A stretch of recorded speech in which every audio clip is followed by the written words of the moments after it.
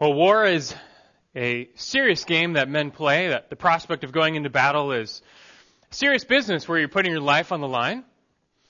If such a fight to the death is unavoidable, or at the very least, you should be prepared.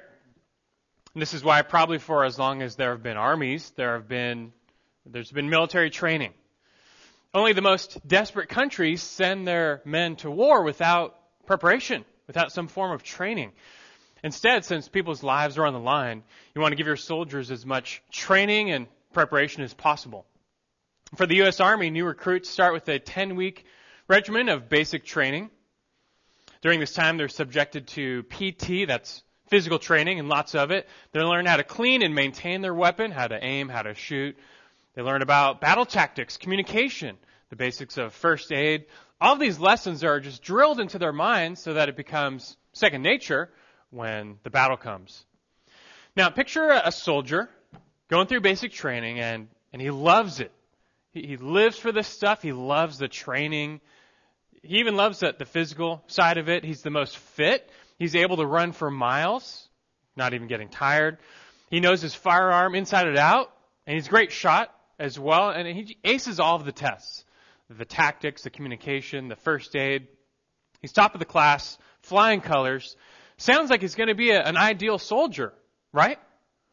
But that's just all classroom stuff. The real test comes on the battlefield. And this young man is shipped off to war, and when the battle comes, he shrinks away.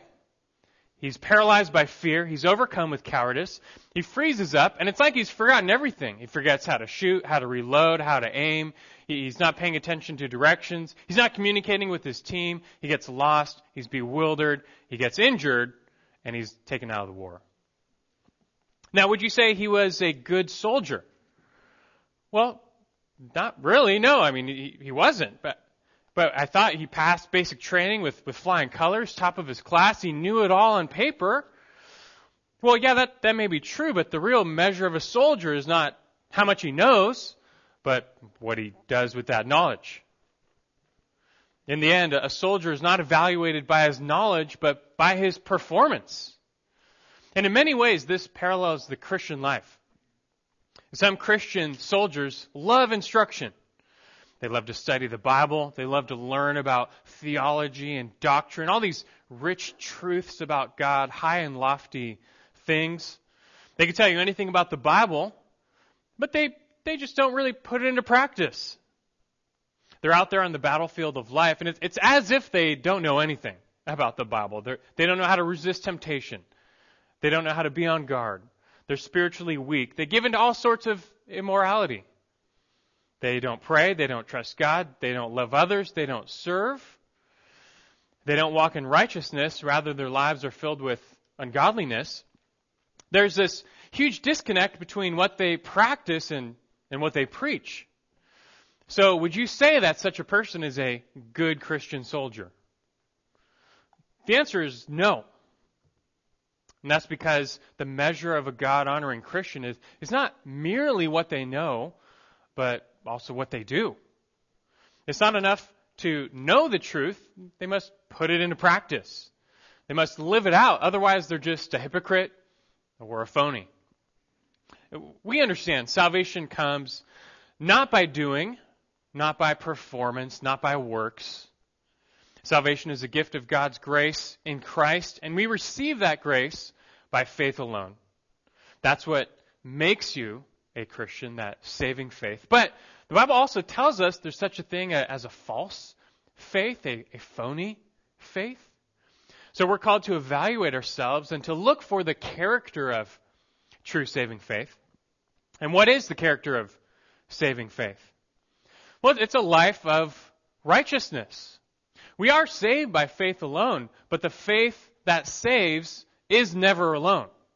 It's always accompanied thereafter by works, by a life of righteousness, by practicing what you preach.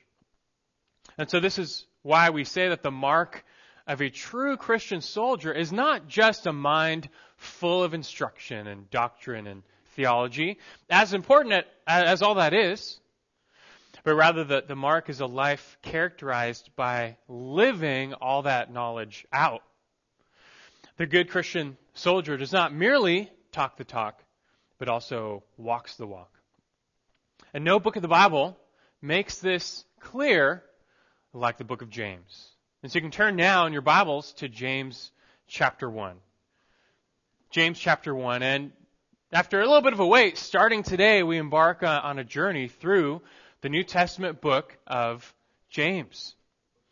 Over the coming months, we're going to study James verse by verse by verse and seeing what God has for us in His Word and will through it. We'll quickly learn, though, that learning is not enough.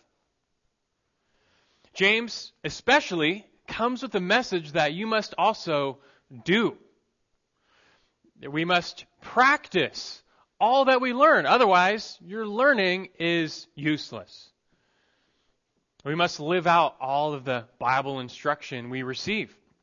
And therefore, it would be a form of malpractice of the highest order to approach a book like James as a merely intellectual exercise.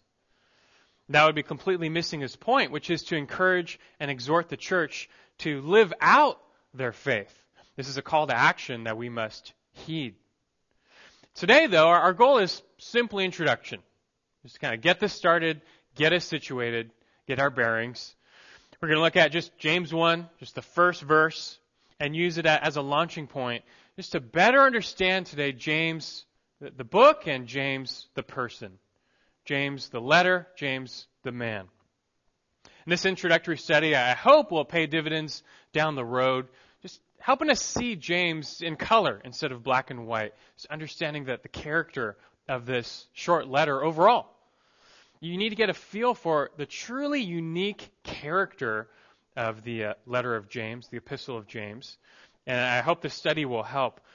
In my time at this church so far, we've seen several writings of the Apostle Paul and pretty much everything Peter wrote, which would in a way include the Gospel of Mark. But James is unlike any other New Testament letter. He has his own unique style, his own emphasis. And seeing that we know that God used the particular backgrounds and styles and characteristics of the human authors to pen his inspired word, it really behooves us to get to know James individually, both as a letter and as a person. And so that's pretty much our simple goal for today, just to get us started, to better understand James the letter and James the person. That will set us up for the weeks and months to come. And we're going to start off with James the letter. James the letter. James as a letter can be challenging because it's notoriously hard to outline. Some feel as if there's no big picture. There's no central theme. Like, what's it about? Can you give me like a one sentence? What's the main point? What's the central thrust of James? It's hard. If you try and reduce James to one single subject, you're going to fail because he really does go all over the place. But the key to understanding James, though, is that while he may not be writing about just one topic, his overall purpose in writing is that Christians would come to apply every topic. And this really becomes a unifying theme of James. It's about a call to practice what you preach, to walk the walk. Or as James himself puts it in chapter 1, verse 22, he says, "But prove yourselves to be doers of the word, and not merely hearers who delude themselves." James is a letter all about what it looks like to be a doer of the word.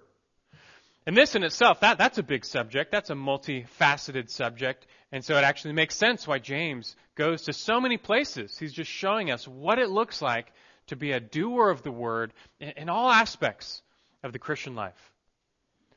This may also explain the notable lack of deep doctrine and theology in James.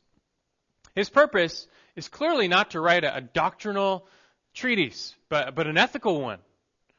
There's no extensive teaching, for example, on the atonement or the Trinity or Christ's resurrection. And this is not because James believes instruction and doctrine don't matter. No, they matter very much. Rather, James knows his audience is already well versed in the truth. They've done their Bible study. They know God's Word. Where they really need to be challenged, though, is not in their learning of the word, but in the doing of the word. It's time for these people to put into practice all that they've learned. And so it's not surprising to find that James has a higher frequency of imperative commands in the Greek verbs, than any other New Testament letter. There's more commands per verse here than any other letter. This is a letter of exhortation. His readers don't need another theology lesson. They need to be exhorted to live out their faith. And so that's why James writes. And I have to say that those who disparage James because he's not theological enough, they fail to realize just the inherently theological nature of application. This is all part of it. It all goes together. You can't separate the two. Some fail to understand that orthopraxy, that means right living, necessarily flows out of orthodoxy, right teaching. Either of these alone is false religion. They must come together where right teaching leads to right living. Having one or the other is not enough. You must have both. And really the essential message of James is that orthodoxy isn't enough. It's not enough just to know the truth. You prove you really know it by living it out. This is a lesson James's readers needed to learn. It's a lesson we need to learn as well. There's a problem here that we all have stemming from our fundamental nature. James, he's writing to believers. Those who are born again, chapter 1:18, they've been brought forth by the word of truth. However, they were divided or double-minded. Or literally, he says in chapter 1, verse 8, double-souled. It's like they had two souls. The goal of our Christian walk is to be perfect and complete, lacking in nothing, he says in chapter 1, verse 4. But the problem is we all suffer from this dividedness. We're divided. It's like there's two of us now. And I think you know what I'm talking about. I trust you've sensed this tension before. You see, we're saved, we're born again, but we still sin.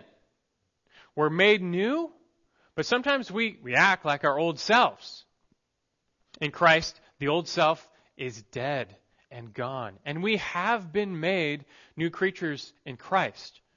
But due to the weakness of the flesh, sometimes we don't live like that. Sometimes we sure live like our old self. We fail to live in the newness that we have in Christ. And so James says in chapter 3, verse 2, hey, we all stumble in many ways. It's like we're double-minded or double-souled.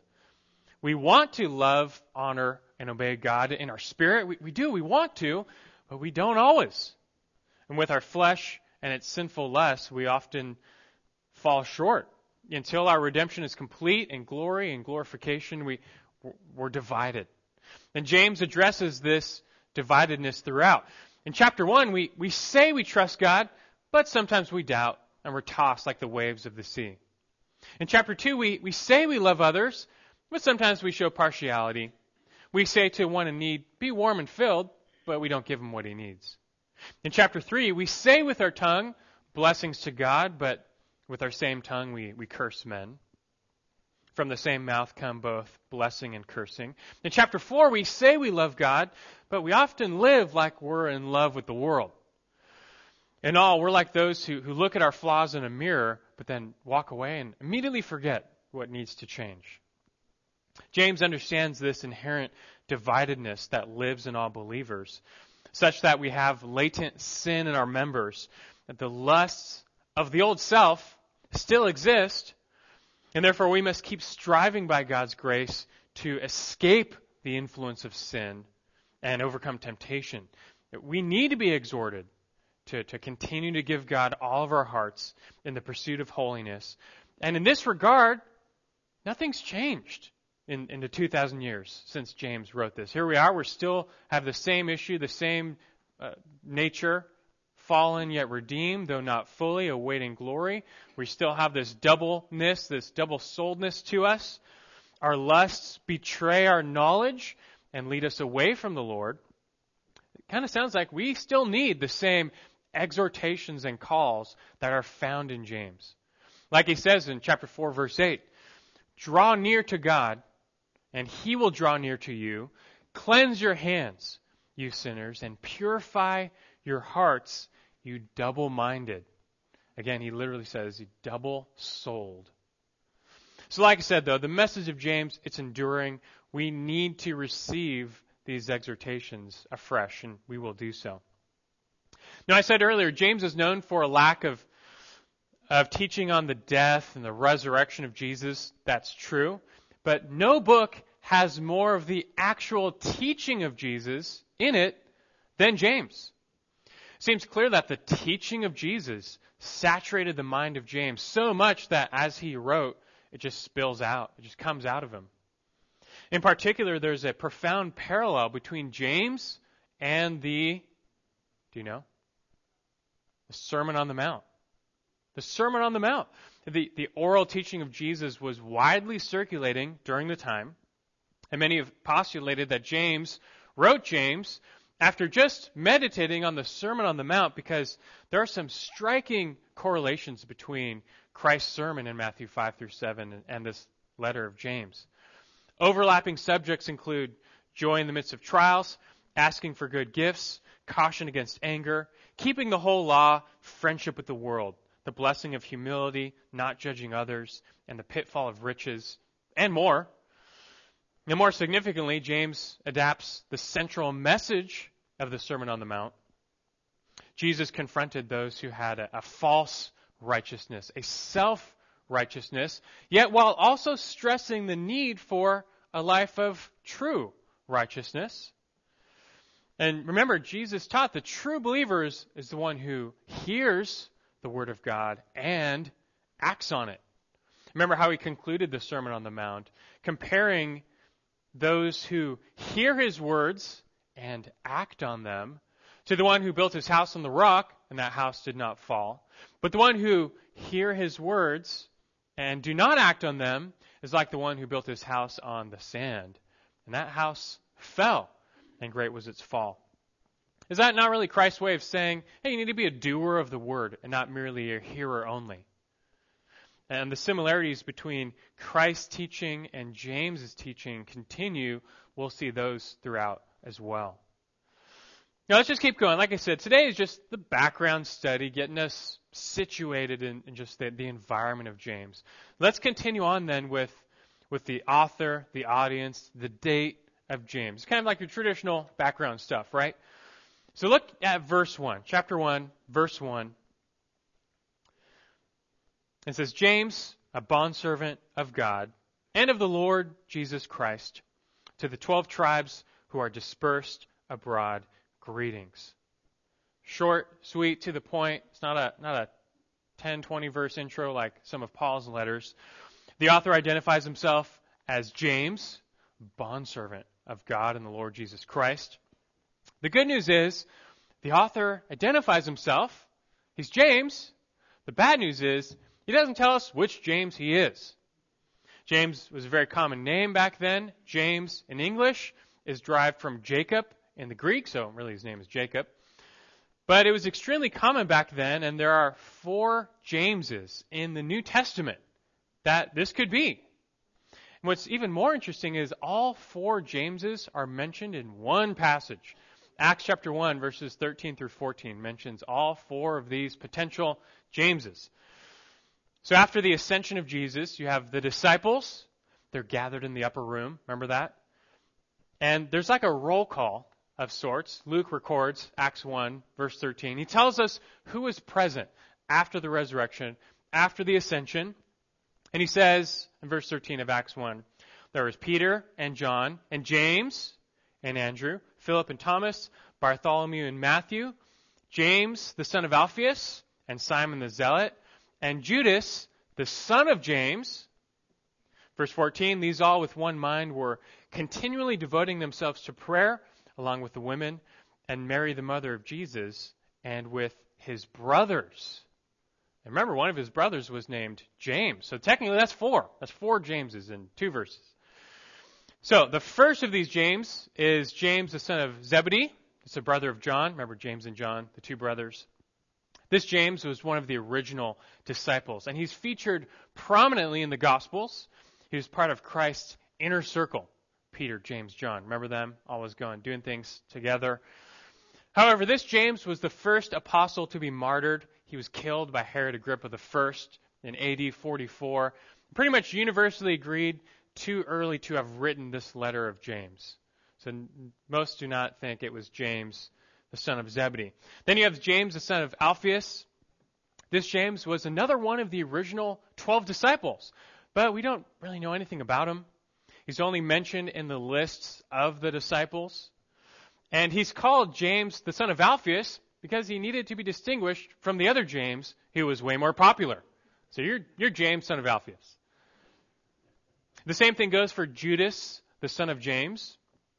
This James was a father of one of the apostles. His name was Judas, one of the original 12.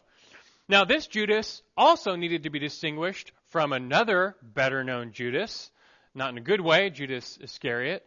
So this Judas was called, we'll call you Judas, son of James. So his dad was included just to keep him separate from Judas Iscariot. Now, first, I would say it sounds like they need a little more naming creativity in the ancient world. It's like a lot of overlap here. But anyway, neither James, the son of Alphaeus, nor Judas, son of James, neither of these Jameses were well known enough to have written this authoritative letter under the name James alone. Because notice, he just says James.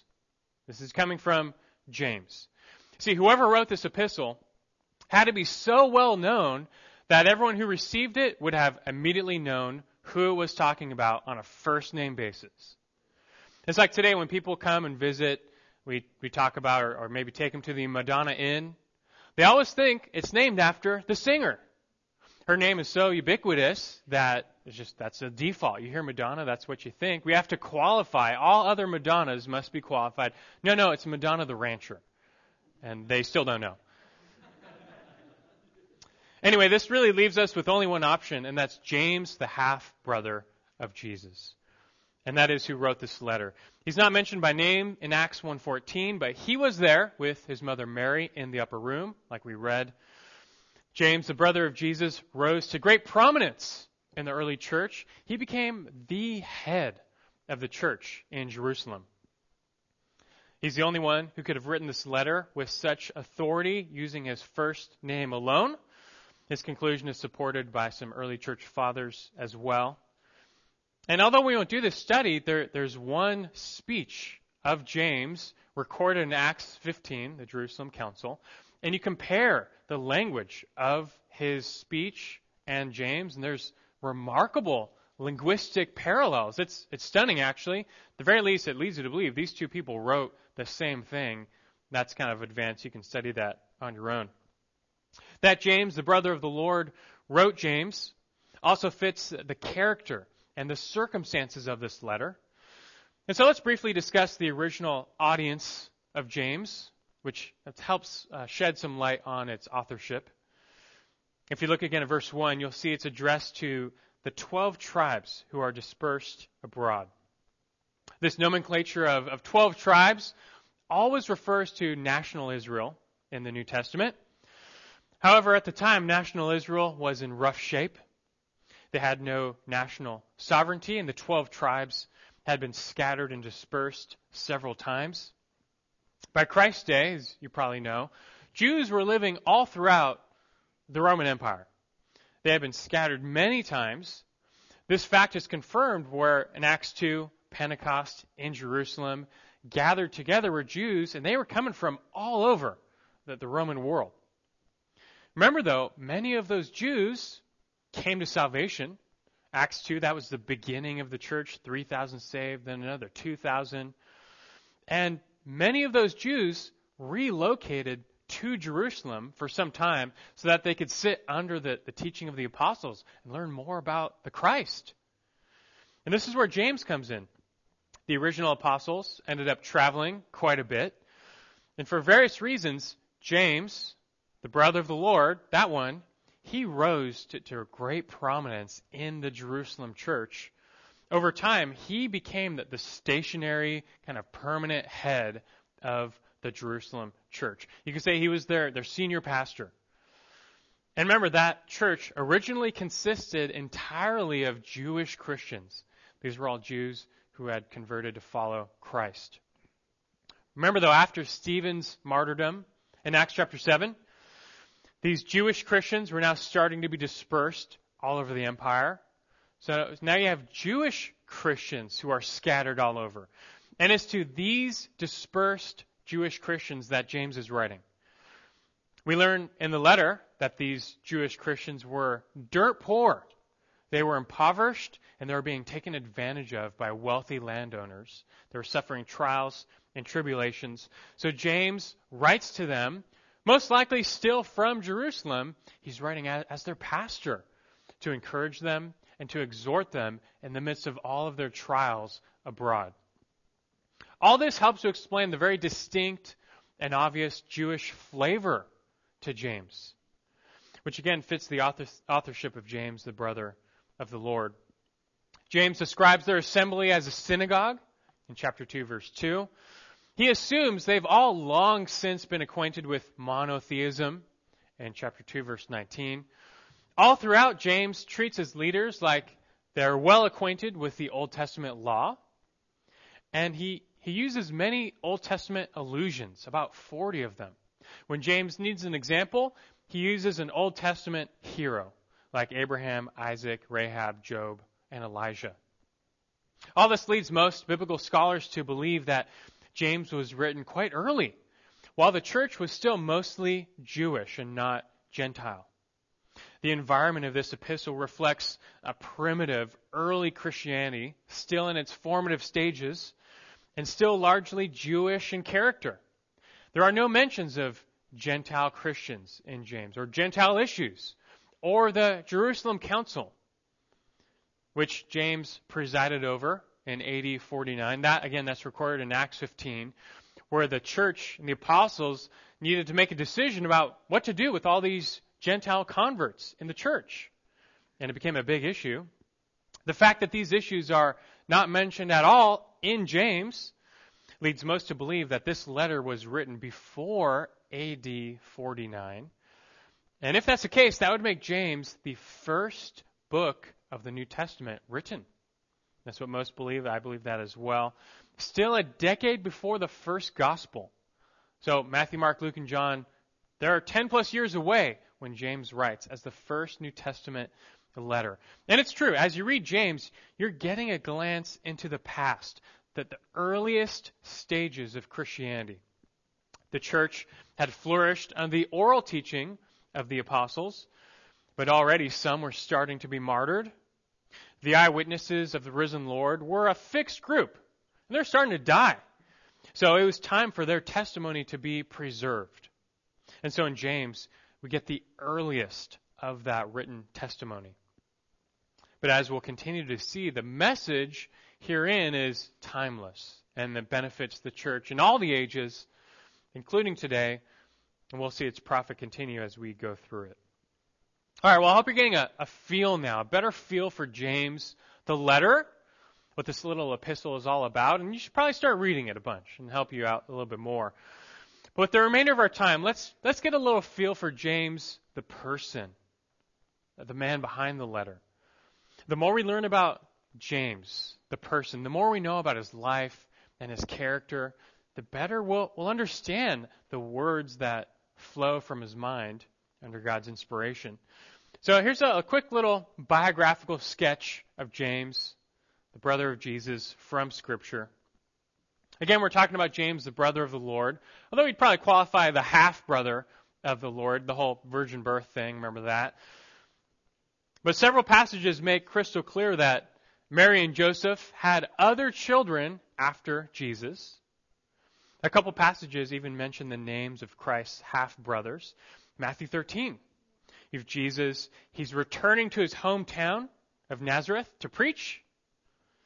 And only now Jesus has become quite popular. All of his hometown people, they've heard the stories of his miracles, his wonders, his amazing teaching, but they are not believing in him as the divine Messiah. And so they say in Matthew 13, 55 and 56, they say, "Is this not the carpenter's son? Is not his mother called Mary, and his brothers, James and Joseph and Simon and Judas. And his sisters, are they not all with us? So here we learn in this passage the names of his brothers.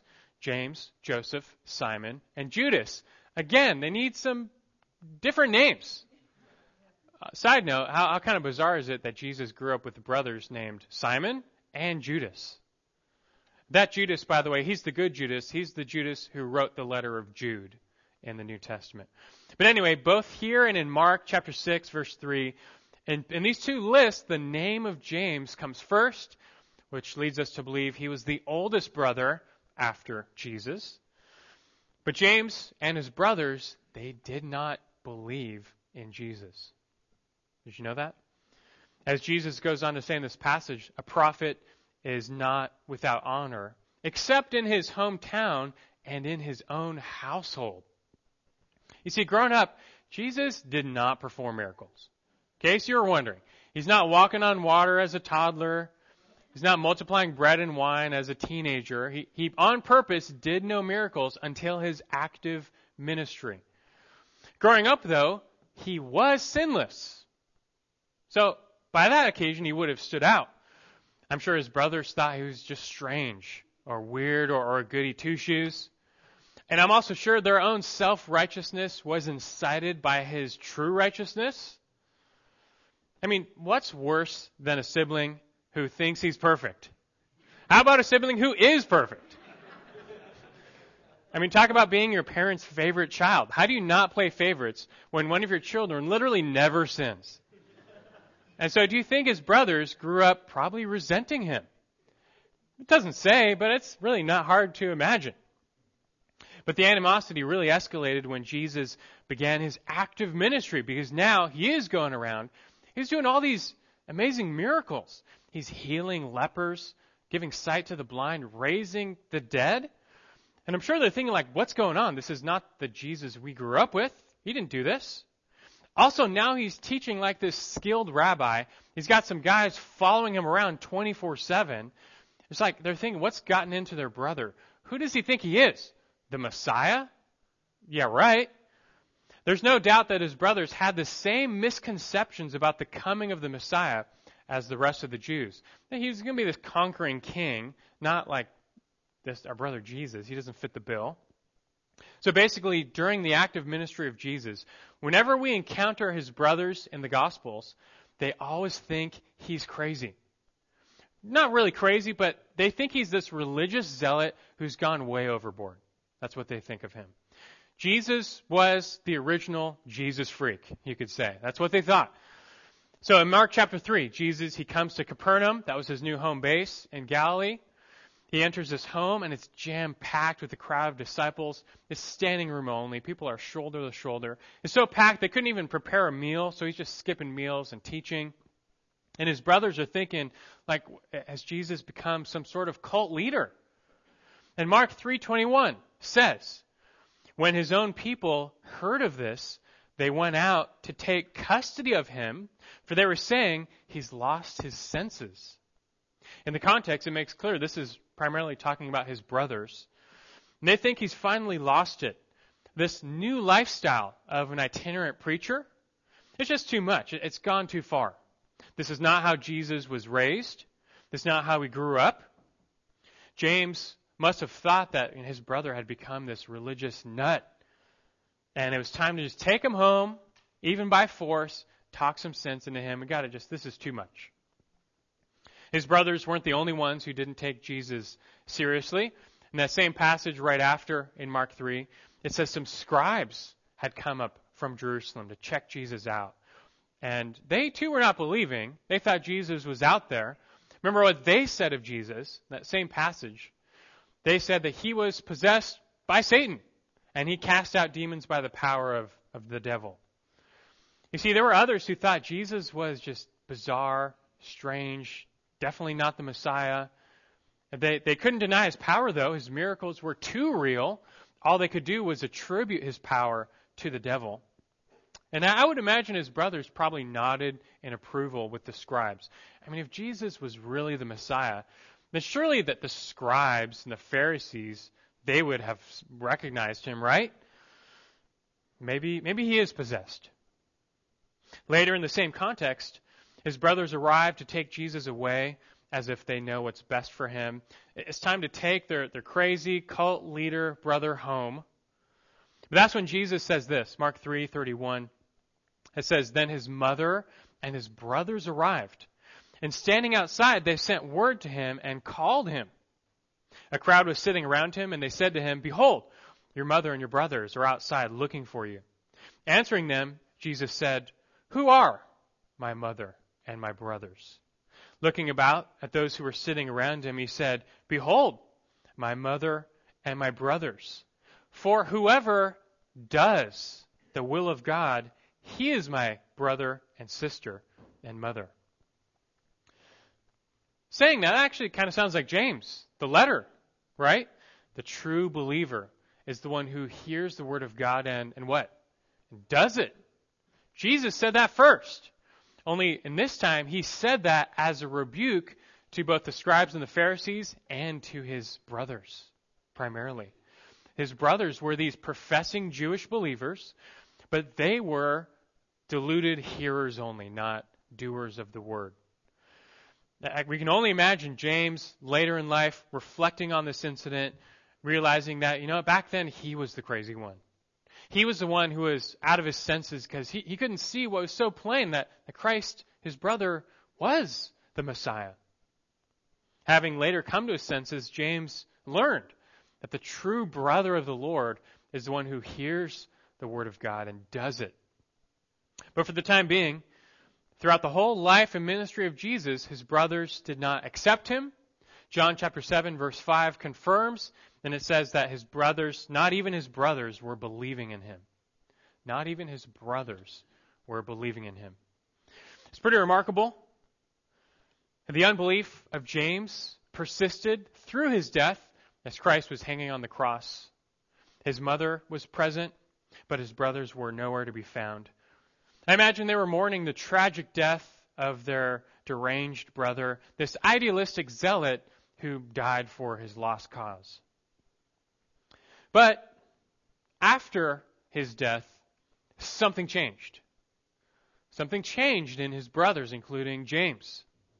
We read Acts 1 already, which takes us after the death, resurrection, and ascension of Jesus. And so they're gathered in that upper room in Jerusalem. You have all of the first disciples. They're all there. The 11 disciples are present, minus Judas Iscariot. Mary, his mother, is present. Who else is present? We read his brothers. His brothers were there. And it's very clear from the context that they are now included in the roster of true believers in Jesus Christ. So in this very short time, they went from not believing, rejecting, like everyone else, to they're there. They're signed up. They've bowed the knee. What happened? What happened in this short time that transformed these brothers from deniers to believers? Well, the resurrection happened. And it seems that Jesus appeared to James in particular, melting away his unbelief. 1 Corinthians 15, verse 6 tells us the risen Jesus appeared to Cephas, Peter, then to the 12, then to 500 brethren at one time, and then to James, and finally to Paul. But we don't know anything else about this resurrection appearance to James, but we do know its effect. James was transformed. Whatever happened in that meeting, James was clearly transformed. He went from doubt to faith, from denial to belief. Look one more time at James chapter 1, verse 1. He says, James, a bond servant of God and of the Lord Jesus Christ. Again, do you think James grew up with some envy of Jesus? Animosity, jealousy, resentment, even hatred? Whatever it is, that's all gone now. Who is James? How does he identify himself? He's merely a bond servant. The word is slave, a slave of God, and not just God. Any Jew would say that, but and of the Lord Jesus Christ. He doesn't identify himself by the honorific title. It is the brother of Jesus talking. He never used that. Rather, simply slave. He was now just a slave of God and the Lord Christ Jesus. Notice he also puts Jesus now on the same footing as God. Jesus is both the divine Lord and the Christ. James now, he gets it. He's in full confession mode. He now sees clearly who his brother really is. He's the divine Messiah. He is the divine Messiah. What a transformation and a turnaround. And the second half of James's life would be markedly different. He spent the first half of his life denying and opposing Jesus, but he would spend the second half of his life confessing it and serving Jesus. James officially became an apostle, according to Galatians 1:9. He was part of the foundation of the church. More than just an apostle, Paul says in Galatians 2:9 that James was one of the pillars of the church, along with Peter and John. These men were the central men Christ used to build his church. More specifically, like I said, James became the head of the Jerusalem church, which back then, that was the mother church. Every time we see James in the book of Acts, he's the first among equals. He's a pastor of pastors. He's there leading the church, strengthening the church at home and abroad. And James remained faithful in his Jerusalem post to Christ until the end. The last we hear of James is in Acts 21. That's where Paul is arrested due to Jewish persecution. But those same Jews who finally got to Paul, well, they eventually turned on James as well. He was known as James the Just because of his reputation of righteousness. He was upright, but that didn't stop them from killing him. Josephus tells us James was stoned to death. Another source tells us they took James up to the pinnacle of the temple, threw him off, but he didn't die, so they beat him to death. We don't know which of these is true, but it seems very clear that James died a martyr in around AD 62 for the sake of Christ. And just think, he went from being a doubter and a denier to a believer and a confessor, even willing to now die for the sake of his faith and his brother, who is Christ the Lord. And it's really from the life and from the transformation of James, that we find a little lesson worth reflecting on. Because I bet you know people like James, the religious skeptic. I was once like James.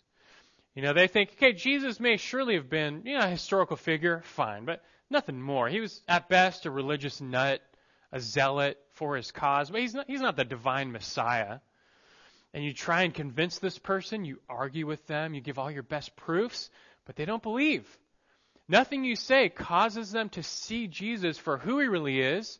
It's so clear to you, but they just can't see it. Learn from James, though, that there's hope for such people to change, that they can change. But that hope is not found in you. You don't have the power to change them. You can't be clever enough. You can't be convincing enough. You can't make them bow the knee to Jesus. And that's because they're dead. Spiritually, they're deaf. They're unable to hear the truth of God. They're blind. They're unable to see the glory of Christ. And spiritually, they're dead. They can't change themselves, and you can't change them either. But hope comes in God and the gospel. Hope comes in the transforming power of sovereign grace. And the life of James displays that. Because how are the deaf made to hear and the blind made to see and the dead raised to new life? It's only by the resurrection power of Christ. And when God gives this power, the spiritually dead raised to new life, and they're able to behold Christ in the gospel, and they willingly bow their own knee, being made to believe. James understood this. He says in James 1:18 that in the exercise of God's will, he brought us forth by the word of truth, so that we would be a kind of first fruits among his creatures. This phrase, brought us forth, it's talking about this transformation of new birth. And James teaches that God himself must sovereignly work, he says, in the exercise of his own will to bring us forth, to make us new creatures. And James's own life is proof positive of that. The skeptic turned believer, just like that. And notice, James testifies that God sovereignly works, but he does so through means. What means? That in the exercise of his will, he brought us forth by the word of truth. By the word of truth. James encountered the incarnate word, but God has placed his same transforming power in his written word. And so this is where your hope is found. Have you encountered that denier, the skeptic, the unbeliever? Well, your hope? Preach the word of truth to them. Share the gospel of Jesus Christ with them. That's their only hope. And there's power in nothing else. And as the word of truth goes forth from your lips, as God wills, he will use it to bring the dead to new life. And instantly, that skeptic will be transformed. They'll believe everything. You won't have to convince them anymore because God will give them new eyes to see everything that is so crystal clear to you. This is the only way. You won't need to convince them any longer, though, because they will run to Christ of their own accord by the word of truth which makes them alive by God's Spirit. And it doesn't matter if a person has wasted half their life, or 3/4 of their life, or 7/8 of their life. As long as it's still called today, there's hope for them to be transformed by the word of truth and mightily used by God thereafter. And so you just keep being faithful to the word of truth, to minister the word of truth to men and women like James. You trust God to do his work of transforming through the word of truth, and he will. Now I should probably ask, have you been transformed? Have you been made a new creature in Christ? How can you even tell? What does a transformed believer even look like? Well, in the weeks and months to come, that's precisely what we're going to learn from James. James teaches us that the same word of truth that brought us forth, that transformed us, that same word of truth proves its presence in our lives as we become doers of that word of truth and not merely hearers. It's a lesson we'll see in time to come. I look forward to it. I hope you do as well. For now, let's pray. Our Lord God in heaven, we praise you this morning for your word of truth, which you have sent to bring us forth to serve Christ, to know Christ, to treasure him, to bow the knee of our own accord. We love you, Lord, and thank you for your word. Apart from your sovereign grace, the exercise of your will, we would still be lost like James, doubters and deniers. But we praise you for your work in our hearts. We pray you continue to work as we know you will. Perhaps even in some here this morning, but certainly in many in the world. May we be faithful to minister your word of truth, to cling to it, to share it, knowing you will raise the dead through it, Lord. And all the while, may we be doers of that word. We'll learn much about that in time to come, but already convict our hearts of the need to live out the word of truth you've implanted in our hearts. All to your glory and praise, we pray in Christ's name. Amen.